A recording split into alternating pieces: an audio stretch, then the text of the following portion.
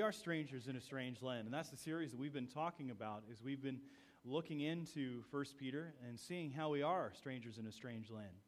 We've been reminded of the early church and how they found themselves spread throughout the known world, strangers to what was going on around them, exiles from their heavenly home, but here on this earth to be ambassadors to a lost world. As Jonathan said, it is interesting that we are becoming more and more strange to our modern world, especially to America. But it's not like this is the first time in history this has ever happened. We've seen this throughout time. What I'm amazed at is the avenue in which we are becoming strangers in a strange land. Just as he was mentioning, one of the issues that has become very controversial is the understanding of different men's and women's roles. Even, matter of fact, what is an essence of a man or the essence of a woman? I don't know if you saw the headlines this past week. CNN ran an article about a 6-year-old Colorado boy named Coy Mathis. Now, what's controversial about this little boy is that he is a boy, born a boy, but is being raised as a girl. And he identifies himself as a girl. And it's controversial because he wants to use the girls' restroom.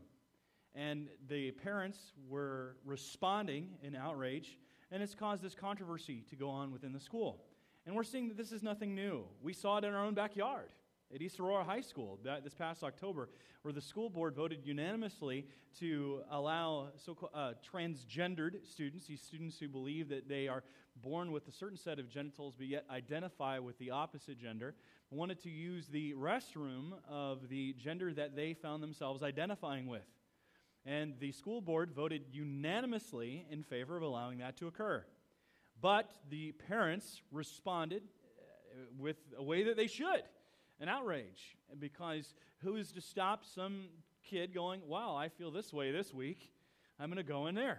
I'm going to use that restroom. And it's just caused controversy across the school board, which is not only in the community, but it's not only reverberated here, but it's reverberated to other parts of the United States. And it's ended up in greater discussion on what is a man and what is a woman. And we're seeing that more and more. There is so much confusion in regards to what does it mean to be a man and what does it mean to be a woman. And we've seen titles of books even talk about this, right? Men are from Mars. Women are from... See, we understand that. It's become part and parcel of our culture, that we understand men and women are different. Some have described it this way. Women have minds that are like spaghetti. And, okay, guys are like, yeah, right. I've been saying that for years. No, it means that women are multitasking, and they're going in a lot of different directions. Men, we are like waffles. We're focused, we're compartmentalized, and we look at one thing in life. I mean, some of you even eat that way. How many of you just eat one thing at a time and you'll go around your plate? See? Yeah. Okay. The other guy, you're just the brave one. I know there are other guys here that are like that. But men and women, it doesn't take a genius to see that men and women are different. We can see that in many different realms of our world. We see that just in movie choices. Girls like a chick flick where they can come together and cry at blossoming love. And then tragedy and drama strikes. I mean, men like anything with fire, superheroes, and car crashes. I mean, we see that all the time, that men and women are different, and it's blessedly so. We even see that in different movies where you see the girl is usually portrayed as the damsel in distress looking for a hero. Now, I find that very interesting, that men also value the opposite side of it. Men value movies where the man is a hero. Superheroes. And we want to be the hero, and women want a hero. You know, there was even a song that captured that in the 1984 movie Footloose. Remember the song, Holding Out for a Hero by Bonnie Tyler, where she says, where have all the good men gone and where are all the gods? Where's the streetwise Hercules to fight the rising odds? Late at night, I toss and I turn and I dream of what I need, and I dream of a white knight upon a fiery steed. I need a hero. I need a hero. It's a great workout song, by the way. It's great. It gets me pumped every time. I do more push-ups. Okay? But it's true. It captures the essence of the desire of a man to be a hero and a woman wanting a hero. Now, I'm not saying that women are helpless. I'm not saying that at all. I grew up in a single-parent household. I saw my mother do a lot of things that a man could do, but she couldn't be a man. And there was that ethos of needing that. And we see that there are differences between men and women. And Peter understood that. Peter understood that in our world, in his world specifically, that men and women had different instructions because they had different roles in the home and in the church. And it's imperative that we recover that. And the more that we recover that, as Jonathan mentioned, we will continue to be even more strangers in a strange land, because our culture is trying to remove the distinctions between men and women and create this androgynous, asexual society where men and women are completely without differences. Now, one of the things that we've seen feminism do is that feminism had a good aspect in that they were calling for equality of dignity between the sexes. But where feminism failed is that they tried to remove even the distinctions between our ontology, understanding of being, that are greatly influenced and determined by who we are as genders. I cannot think for the life of me like a woman, and nor would anyone ever want me to. We can't. I mean, women can't think like men. Men can't think like women. And it's a good thing. There is unity and diversity in how we've been created together. And what we need to do is go back to the Word of God and say, what does the Bible teach us about how we are to be as men and as women? What does it mean, men, to be a hero? To be the hero that she wants you to be. To celebrate your masculinity, not in a way that is domineering, not that is a way that is abusive, but in a humble servant leadership of being who God has purposed and planned you to be. So with that in mind, we turn to 1 Peter chapter 3, verse 7, if you haven't already. But before that, I want us to pray and ask for God's blessing on our time together today. Father God, we come before you hungry to know, what does it mean to be a man? Not only just a man, but a man who follows you, that is passionate about you, a man who desires to be the man that you desire and purpose us to be. Lord, I pray today that you remove any of the cultural influences, or still them at least in our minds, long enough to be able to hear your words spoken to the quietness and solitude of our heart. Lord, please, even though we might have had bad examples done before us, let us look at how you have designed men and women. Lord, help us to see the blessed nature in it. Help us to see that there is fullness of joy when we are pursuing it wholeheartedly. And may your name receive glory in us and through us. In Jesus' name we pray. Amen. So turn with me, if you haven't already, to 1 Peter chapter 3. As we'll be walking through this. Now, before we really get into this, I want us to, as we look at what it means to be a hero, I want to pause for a moment and do a little bit of review from what we spoke about 2 weeks ago. Because 2 weeks ago, we spoke about the married ladies and how God has designed married ladies to be. Because God is speaking to each one of us, and we see that as we follow His Word, we do find fullness of joy. And I wanted to review that for a moment. First of all, I want us to see that becoming a hero means accepting your God-ordained role. That God has given a role both for men and for women. And we see that specifically with men. And the Bible shows, and we have seen unequivocally, that men and women are different. Wayne Grudem, which we spoke about a few weeks ago, he's an evangelical theologian, probably one of the most world-renowned experts on gender roles, specifically between men and women. He said this, just as a bit of a statement that we can look at here.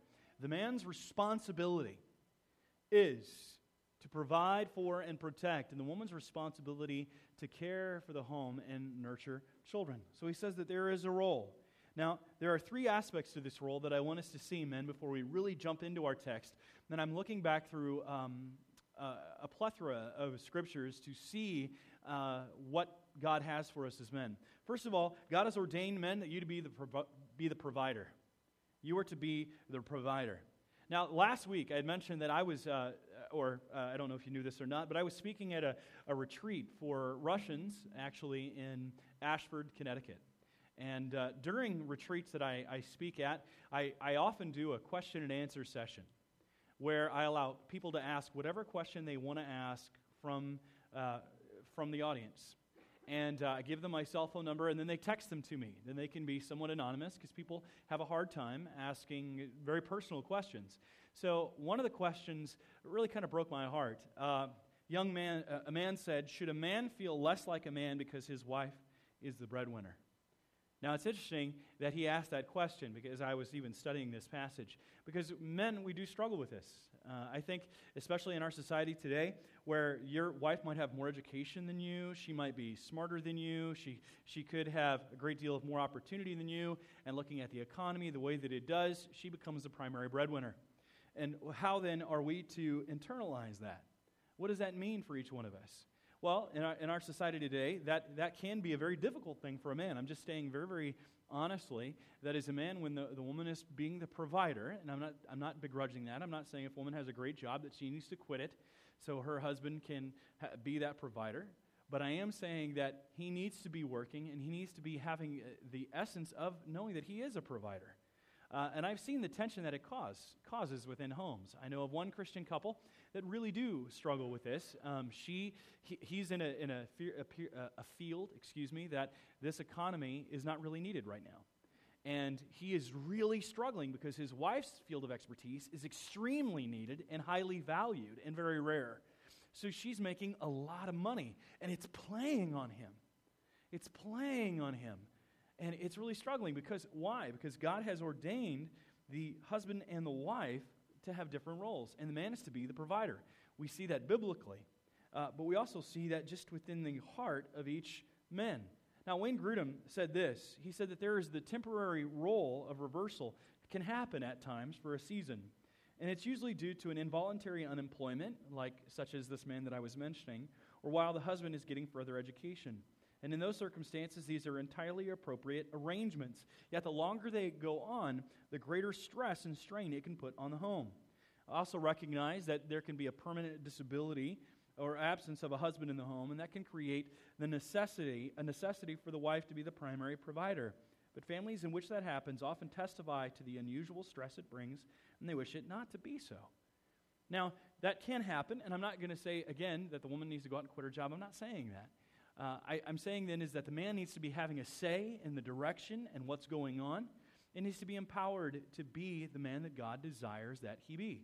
Now, I want us to see biblically where this comes up. If you want to say to me, where is this found within the Scripture? I want to show you this. Biblical support for the idea that the man has the primary responsibility, and that's what we're talking about, to protect his family is found. This is protecting his family, because he's also to be the protector, is found in Deuteronomy 7-8. Men go forth to war, not women, here and in many Old Testament passages. 24:5, he's to be, as Joshua 1-4, Judges 4:8-10. And I'm going to come back to that actually for a second, because I realize I'm getting ahead of myself. That he's not only to be the provider, but he's supposed to be the protector of the family. Where the verses for primary provider is found in Genesis 2:15. I don't have this on the screen, 2:18-23, 3:6-19, and 1 Timothy 5:8, 1 Timothy 5:10, and 1 Timothy 5:3-16. Those unequivocally show that the man is to be the primary provider, but he's also to be the protector. And that's what I wanted to look at, what I just was referring to. That the man is to be the primary protector. And the biblical support for that idea is found within Deuteronomy 27-8, that men are to be the ones that go off to war, to give their lives, to protect, to guard, to guide. We see that within Joshua 1:14, Judges 4:8-10. Barak doesn't get the glory because he insisted that a woman accompany him into battle. Nehemiah 4:13-14, the people are to fight for their brothers, homes, wives, and children, but does not say they are to fight for their husband. Jeremiah 50:37, it's the disgrace of a nation when its warriors become women. Nahum 3:13, behold, your troops are women in your midst, is a taunt of derision. Matthew 2:13-14, Joseph is told to protect Mary, to guard the baby Jesus by taking them to Egypt. Or Ephesians 5:25, a husband's love should extend even to a willingness to lay down his life for his wife. something in many soldiers in battle have done throughout history to protect their families and their homelands. In 1 Peter 3:7, a wife is a weaker vessel, and therefore the husband is generally stronger, has a greater responsibility to use his strength to protect his wife. Now, what does that mean? It means this. You should be the one getting up in the middle of the night when something goes wrong or a noise goes off in the house. It means that you should be walking on the outside when you're walking outside closer to the street when you're walking with your wife. These are just small things. To be protecting her, to be guarding her, guiding her, loving her. You're to be not only providing for your family, but you're to be the protector, the guardian, willing to lay down your life in a heartbeat for your children. Now, this even continues when you're older. You can still be praying for them and guiding them. If you're a seasoned saint and your children are grown up, you still can be a voice in their life. I'm not saying you have to be teaching them all the time, but I'm saying you can be praying for them and let them know that you are still there for them, to be there for them, to help guide them and give them counsel through life. You're to be the provider, the protector, and you're also to be the primary spiritual leader. Now, your wife might have more education. She might know the Bible better than you. But God has still tasked you to be the primary spiritual leader. Now, I recognize that there are some that are here today that don't have a husband who is a believer. Or he has a tendency to be a dominator, not the humble servant that the Word purposes him to be. And for that is the exception to the rule. But men, we are to take up our responsibility to be the primary teachers. As Ephesians chapter 5, verse 25 through 26 says, "Husbands, love your wives, as Christ loved the church and gave himself up for her, that he might sanctify her, having cleansed her by the washing of water with the word." Meaning that you're washing your wife with the word, meaning that you're continually speaking truth and love so that she can have her soul cleansed. And more in Ephesians chapter 6, verse 4. "Fathers, do not provoke your children to anger, but bring them up in the discipline and instruction of the Lord." Now, I'm not saying that you need to sit down and have to do a Bible study with your child all the time. That's not what I'm saying. And even again, if your children are adults, how do you say, how do I do that? Or how do I do that for my grandchildren? The idea is that you continually speak truth into their life. The book of Deuteronomy, chapter 6, which I don't have behind me, talking about the truth of God when you get up in the morning, when you go to bed at night, when you walk along the street, when you're traveling. The idea is all the time you're talking about Christ. Now, I grew up in a single-parent household for many years. It was me, my mother, my brother, and my sister got married. They're several years older than me, and they were out of the house. But I spent a lot of time with my grandfather. And I would remember sitting in the car with him and working with him. We would work around the farm together. And he was always talking about Jesus. He was always telling me about him when we get along the car. And as a kid, I didn't want to hear that stuff. I wanted to go play G.I. Joe and shoot things. But he wanted to talk. And you know what? After a while, it started sinking in. You keep talking about the Lord, to be teaching, to be instructing, to be guiding. There are times when you do need to sit down and read the Word. I remember my grandfather having me come and sit down right beside him when I was 12, and he took me through John 1:1. I can remember it like it was plain as day. I have never forgotten that moment because he spoke truth into my life. He cared enough to take time and speak truth with me. That doesn't mean I followed what he said, but it means that it stuck with me for years and years. I can't tell you, men, what your role means to your wife and your children. And I don't care how old you are. I don't care if you're a father or you're not yet a father. I don't care if you're a grandfather. You will, if Lord willing, if you are not a father, and one day God will have you be a father, or you can be a mentor. Or if you're a father, grandfather, God has given you this unique role. I don't know if you remember this, but 2 years ago we had our annual meeting as a church. And I asked a question for all the tables. If you could go back in time and change one thing, what would it be? Do you know what the number one answer was? I would go back and spend more time with my dad. That struck me. And it was a verbal and tangible reminder to me how much the father's role is, not only as a father, but as a husband. That God has given you that it will affect a generation. And many of us can testify to that in the negative way. We can testify to how our father was messed up. And we don't want to be like that. But you have the chance, right here and right now, to either take that baton and follow in the same way, or you can take it in a new way and start an entirely new legacy. You have that opportunity. But God has ordained that you be the primary spiritual leader. Now, with that in mind, we've got that out of the way. I want to go into our text to see what God has for us. And also, not as seeing what just God has for us, but to understand how the fall has affected everything. We referred 2 weeks ago to the Danvers Statement. Before I jump into that, I wanted to remind you of the Danvers Statement. The Danvers Statement was written in 1988 in Danvers, Massachusetts, because it was a response to what they saw as confusion going on within genders in the world. And they noticed the effects of the fall. And I want us to see this for a moment, to see how the fall has affected our understanding of our roles as men and women. In the home, the husband's loving, humble headship tends to be replaced by domination or passivity. This is the guy that smacks around his family and the guy that just sits in front of the TV and just flipping through channels. The wife's intelligent, willing submission tends to be replaced by usurpation or servility. She's trying to usurp the role of the authority that is above her, or she just completely a doormat for him to walk over.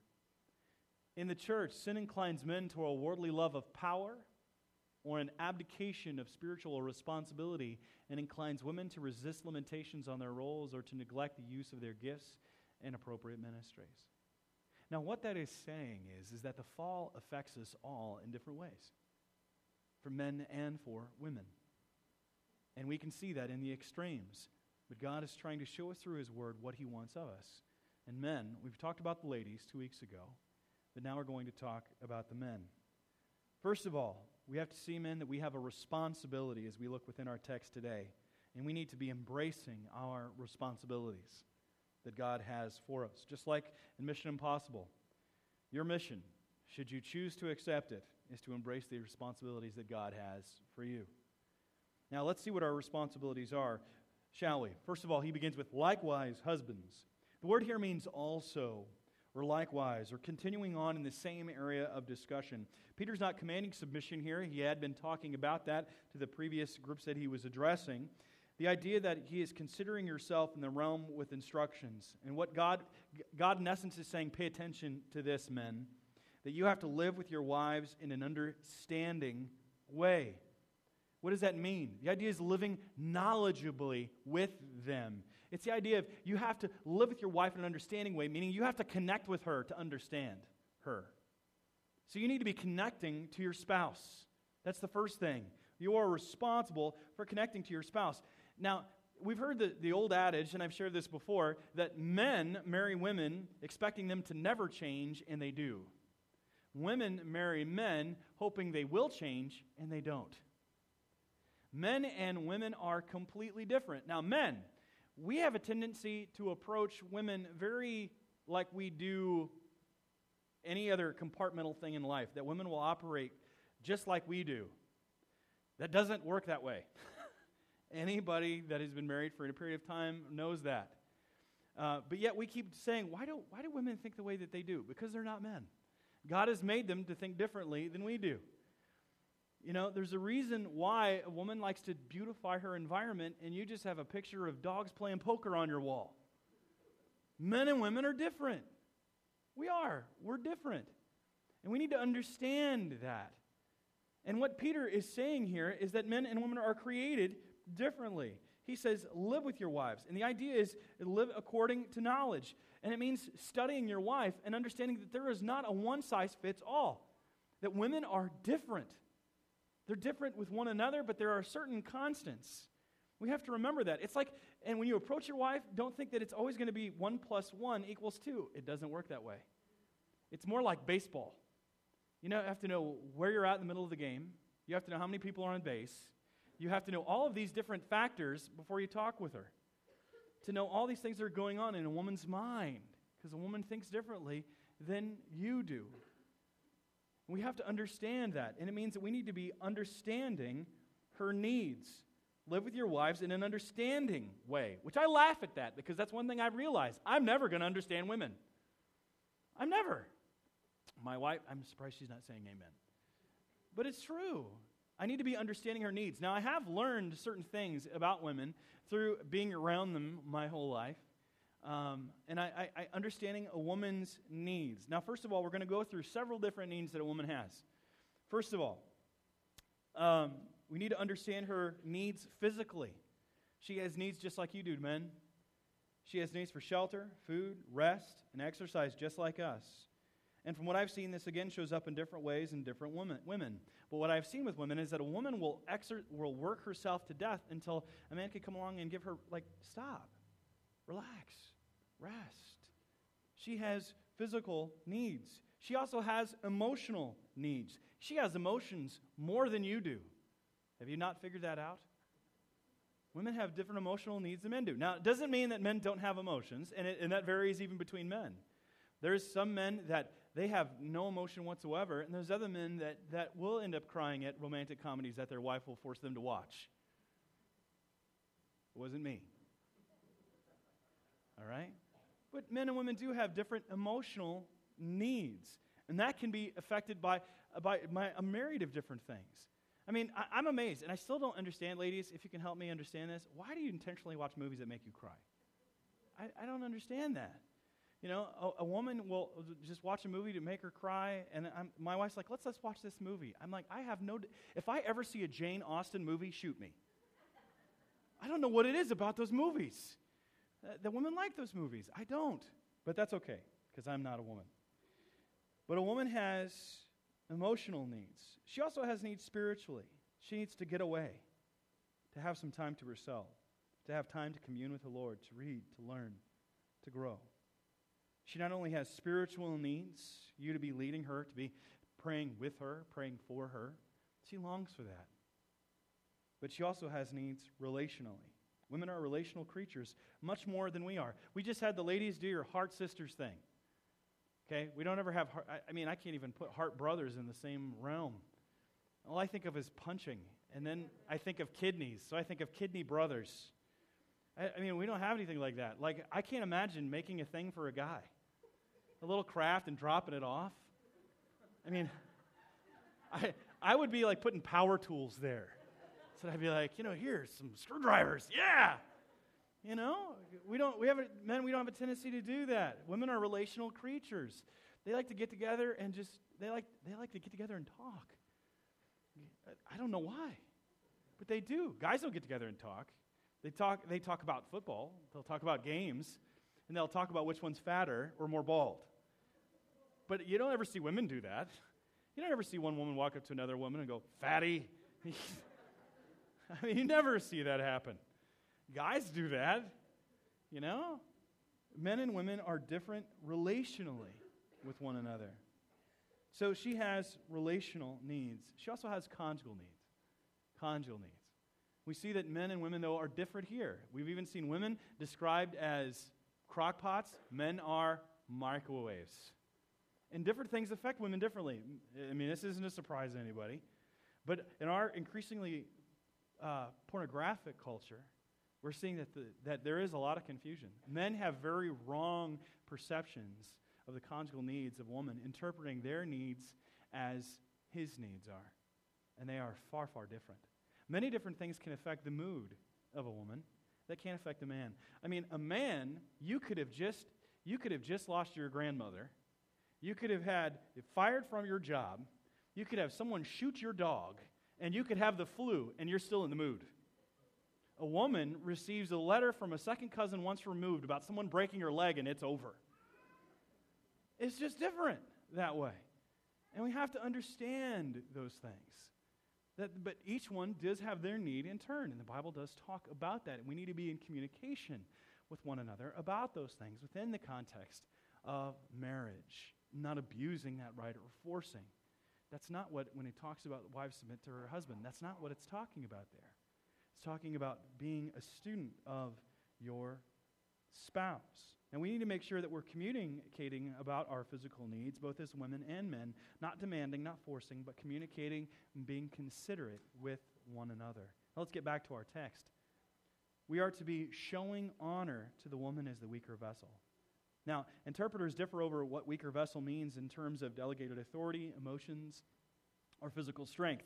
And Peter here is probably thinking of the general truth that men are physically stronger than women and may be tempted to threaten their wives through physical or verbal abuse. Now, I would say that this means understanding that men as a gender are physically stronger. That's why we can open up jars and kill spiders. You know, those are some of the things that men and women are different. And it's amazing to me, though, how our culture is dividing this. There was an article that appeared recently by Captain Katie Petronio in the Marine Corps Gazette entitled, "Get Over It, We Are Not All Created Equal." It's talking about women in combat. And this woman who was the tops of her class, she had the greatest physical endurance results out of people in her class. She had served in the field, and she said, men and women are different. And she said this, it's not that a woman can't run an operation or have the ability to do it. It's the understanding that in the field of battle, that men and women are different. It's not saying that women aren't brave. She's not saying that. But she is saying that I noticed a toll being taken on my body that it didn't do to the men. She said, I couldn't lift as much as they could. I couldn't run as fast. We were doing 16-hour days.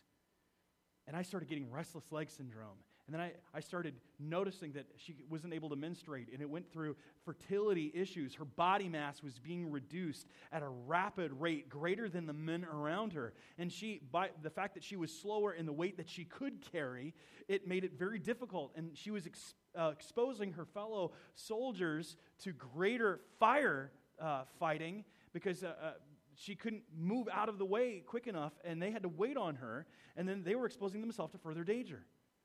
And so she's saying there that, we are different. She said, get over it. We're different. And it's amazing to me that we are so confused anymore. And it's not that one is worse than the other. It's not that there's not a capability or a strength. It's not it. It's the understanding that God has created the two differently. And when they're focusing within the realms that God has made them to be, there is greater joy in how it's to be done. And as men, you're to be treating your wife as the weaker vessel. Now, it doesn't mean that she is weaker. Weaker does not mean less than. It means greater honor of. Treating with her with honor in the role that God has for her. And that means honoring the role that she has. Honoring the role that she has. Write that down. That's the next point within your notes. Honoring her role. See, the word for honoring is a present active participle. It means to assign, to show, to pay respect. A woman also needs to be respected, to be appreciated, to realize what she's doing. And I recognize that some people work in the home and some work outside of the home. Proverbs 31 has the woman working outside of the home to help provide for her household. But it's also showing that a man needs to recognize that. You know, when I hear of guys come home and they say to their wives, what'd you do all day? I love that one story. I don't know if you've heard it. The guy that came home and he sees his children jumping up and down on the couch. There's cereal everywhere. Milk is spilled. The blender is flying out. Everything's running at the same time. There's toilet paper coming from the upstairs bathroom down the stairway. He walks up. He sees his wife in bed reading a book. And he's like, what are you doing? She goes, remember when you used to ask me what I do all day? I didn't do it today. To show that we are, she's doing a lot. I mean, I think sometimes the women who are working inside the home have a very difficult place. I'm not saying that women who work outside of the home don't. But I'm saying is that I think we undervalue what a wife and mother does. We don't realize that the hand that rocks the cradle rules the world. Very, very true. And that is an intangible thing. And sometimes it's very difficult having a conversation if you have young children, with a toddler all day long. Needing to get out, having cabin fever, wanting an adult conversation. We have different roles, and those change over time. And that's what it also means to understand her needs. That a woman is changing over time when she's young and she's newly married and when she has younger children and then older children and then she goes into the menopausal years. Those are things that are happening. Hormones play a factor in that. We need to be able to understand that. That's what it partially means of understanding her needs. And I laugh at that when Peter says, you are to live in an understanding way, because that's the one thing that men have a very hard time doing. Understanding. Men, we're rather dense. You know, we can read what's going on in a game and what needs to happen in a game, but yet we can't read what's going on in the life of our wife. And we need to understand that if we don't do this, if we don't try to live with our wives in an understanding way, then that will affect our prayers. And that will result in having our prayers hindered. That's what Peter is talking about here. Look back at our text in verse 7. He says, showing honor to the woman as the weaker vessel, since they are heirs with you of the grace of life, so that your prayers may not be hindered. If we do these things that God wants us to do, our prayers will be unhindered. But if we don't do these things, then our prayers will be hindered. What does that mean? Well, it means that our relationship with God vertically is often displayed with our relationship with fellow men horizontally. When we are horizontally not right with men, it's very hard to be also right with God, and vice versa. But the closest relationship that we have with another person on this earth is to be your spouse. And when things aren't right with your spouse, it's going to affect your relationship with God. Because the Bible talks that the marriage relationship is a reflection of Christ's love for His church. And it's a very intimate relationship. I've seen men that have a very hard time with this, because they look at just the relationship with God, not understanding the relationship with their wife is a great reflection and an indication of the reality of the relationship with God. So when you're not having that relationship with your wife right, it's going to result in your own prayer life being hindered. This is what John Piper said about this passage. He said this: if you want your prayers to be helped and not hindered, you have to live with your wife in a certain way. There has to be an effort to understand her so as to know her needs. There has to be a special solicitousness of her weaknesses and what she especially needs from you. Solicitousness I can't even say it right. Solicitousness. It means that you need to ask her what you need, what she needs. To communicate with her, to connect with her, to talk with her. Many men, that's not our strong suit. We're not good at communication. Too often. There has to be recognition that she is a fellow heir of the grace of life, which was referring to salvation, by the way. Heir of the grace of life, and an accompanying bestowal of honor rather than any belittling or demeaning. Don't talk down to your wife. Don't try to label her or call her an idiot. Don't call one another names. You know, I was talking to a couple that I met when I was at the retreat. They're a young, newly married couple. I mean, they're married 8 months. And I said, have you had your first fight yet? And they just kind of smiled, because that's not the normal question they get asked. I said, how many fights have you had? And they smiled at one another again. And I said, let me ask you this. Are you fighting fair? We're all going to fight. As long as there are two sinners in a marriage, you're going to have fights. And the couple said, what do you mean by fighting fair? I said, don't call one another names. And don't bring up the past if you've forgiven it. Those are two major things. And don't go to bed angry. If you call one another names, that's demeaning the other person. You need to be loving them enough. You don't see Jesus calling his bride names. You got to respect her and love her and honor her. And your children, by the way, if you have children in the home, are watching that.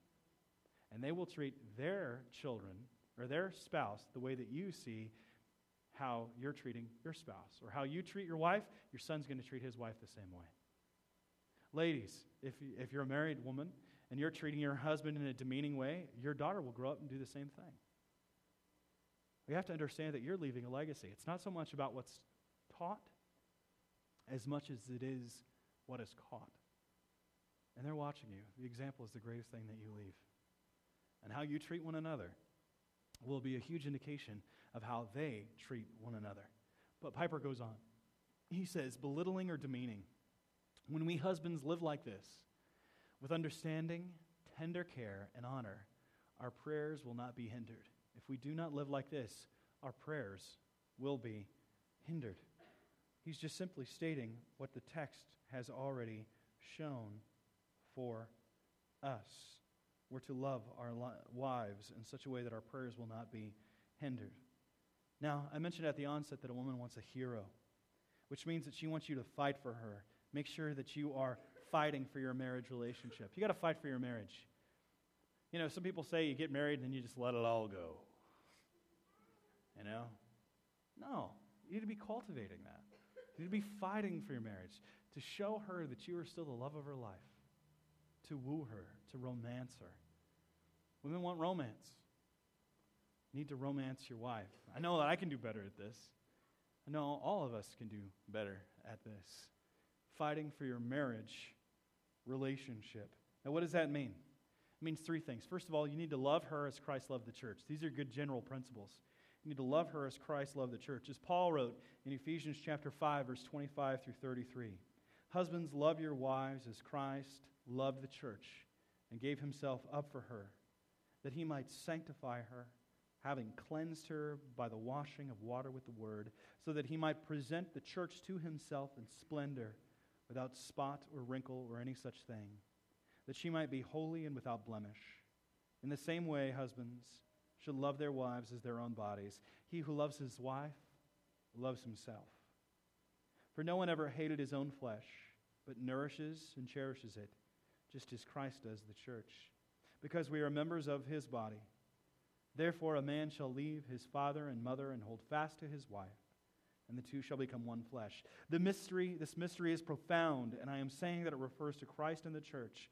However, let each one of you love his wife as himself, and let the wife see that she respects her husband. If you want to show your love for your wife, that involves you giving of yourself so sacrificially that she's changed. It's how you treat her, how you love her. Notice that they are heirs with you of the grace of life. It's not that you are better than your wife or you're receiving salvation that she's not, that you are both equally recipients of God's salvation. And we need to be living with her in that light, knowing that she is a co-heir of salvation. She also will be saved, provided she has placed her faith and trust in Christ. So living with her as a co-heir of salvation. Men, when a woman was created, she wasn't created from your foot that you would rule over her. She didn't come out from your head that she would dominate you. She came across from the rib, which was from the side, because she's equal in dignity and in value in the sight of God. And both men and women will be saved. It's not like the apocryphal Gospels. I don't know if you've ever seen this. These are or the Gnostic Gospels. Every year, the History Channel runs some articles on these so-called books that were banned from the Bible. And the reason that they were banned is because the church recognized that they weren't inspired of God. They were fake from the very beginning. And one of those says that Mary Magdalene, in order for her to enter the kingdom of God, she must become a man. That's how dumb these are. They were so obviously off from the very beginning. That's not what Peter is saying. It's saying that men and women are equal. But they have different roles. And to recognize, men, that she is a co-heir of salvation with you, and you need to treat her as such. Lastly, it also means that you need to be leading courageously when times are tough. Leading courageously when times are tough. You know, it's easy to talk about being a hero, but heroes are proven during very difficult circumstances. It's easy to talk about, but hard to do. See, Tony Evans once said, in our war against terrorism, there are special forces, the Army Rangers, the Green Berets, the Delta Force. He said, these are special people who are cut out from the crowd, who are set apart from the rest of the general armed services. These are no ordinary soldiers. They are cut out from and above the rest.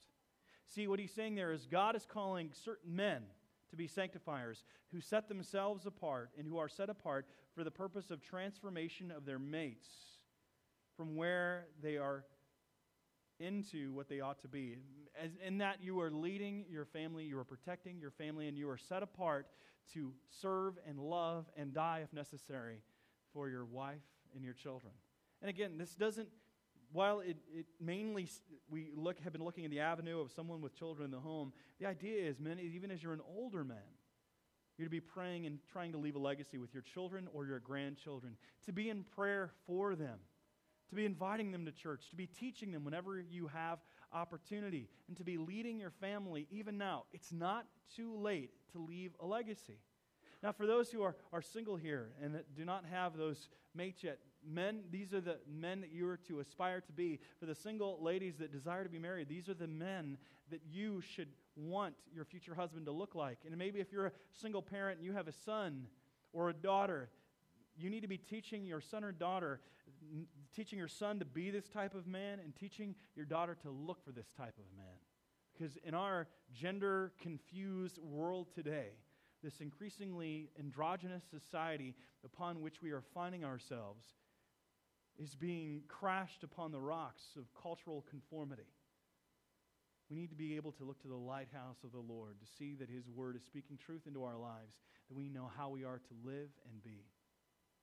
The cry of our heart, to be the hero. Ladies, to have that hero. I want to conclude with a song for them, and it's a song, but it's also my prayer. It's a song called Lead Me by Sanctus Real. Perhaps you've heard of the song. But it's written by a man who recognized that he was pursuing all of these other things, dreams that he had, but he was failing to love, lead, and live with his family in the sacrificial way that Christ desired. I'd like us to listen in and listen to the words, and then I'll conclude our time once we listen.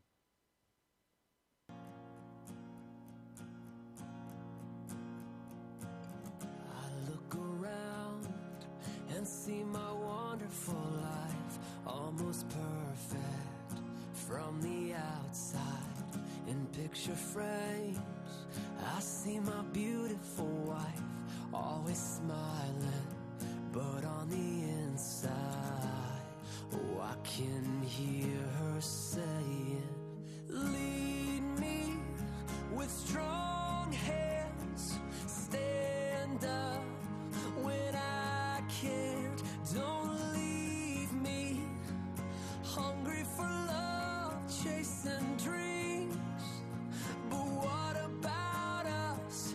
Show me you're willing to find that I'm still the love of your life. I know we call this our home, but I still feel alone. I see their faces, look in their innocent eyes. They're just children from the outside. I'm working hard, I tell myself they'll be fine. They're independent, but on the inside, oh, I can hear them saying, lead me with strong hands, stand up when I can't. Don't leave me hungry for love, chasing dreams. But what about us? Show me you're willing to fight, that I'm still the love of your life. I know we call this our home, but I still feel alone.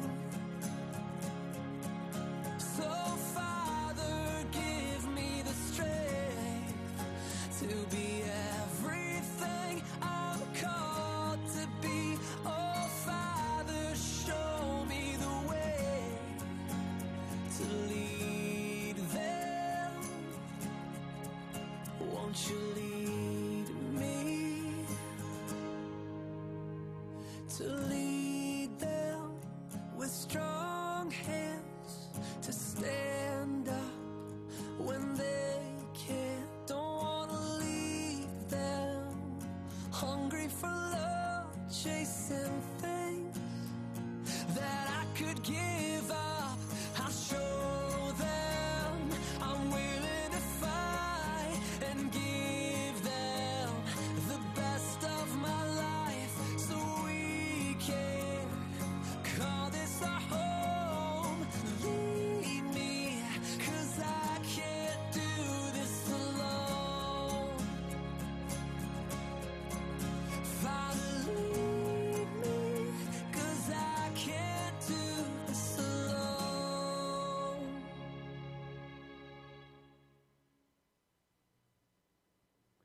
Great song, huh? Great song. I think that's our prayer. It's my prayer for all the men here. And again, I don't care what stage of life you're at. You can still lead. It's not too late. Doesn't matter what mistakes you've made. With the help of God, the power of His Spirit, by having a humble attitude, confessing before Him, you can lead. Whether your children are grown, you have grandchildren or great-grandchildren, you can still leave a legacy. Men, God's calling you to be the hero. Be the hero that God wants you to be. Let's pray. Father, we recognize that by ourselves we are helpless and hopeless. Lord, we need your strength by the power of your Spirit as we live under the authority and umbrella of your word. May we experience the joy of doing and knowing that we are following the path that you have purchased and purposed for us. Lord, for the men that are here, whether they are grandfathers, great-grandfathers, whether they're fathers with older children or small children, or maybe they're not yet married yet, or maybe they're married without kids, or maybe they're single and wanting to be married. I pray that you establish and strengthen each one to be the man that you desire them to be, to follow your word with a holy conviction and fire, to be the hero. And Lord, for those women that are here, that are longing, yearning, and the depth of their being for their husband to be that, I pray, Lord, that you give them pure conduct, a patient spirit, and a praying heart. Lord, help them not nag, but help them to show by their example that they are Christ followers. And Lord, I pray that the husbands might be won without a word by the conduct of their wives, as Peter has shown us. I pray that there might be a transformation and establishing. Lord, for those who are in marriages where they are unequally yoked, Lord, I do pray that you work a miracle and a transformation. Lord, for those that are in marriages where the husband has been a dominator or he has been a doormat, I pray that you help him to leave that extreme behind and follow what you have laid within your word for him to be. Help him to shepherd his wife and his family. Help him to follow you, passionately pursuing you for the glory of your name. Lord, remove the fog of cultural confusion that has rolled in all around us by the breath and pure air of your word. May we see clearly, may we walk circumspectly, and may we be truly worthy of the calling that you have placed upon us. Your glory and our joy. In Jesus' name we pray. Amen.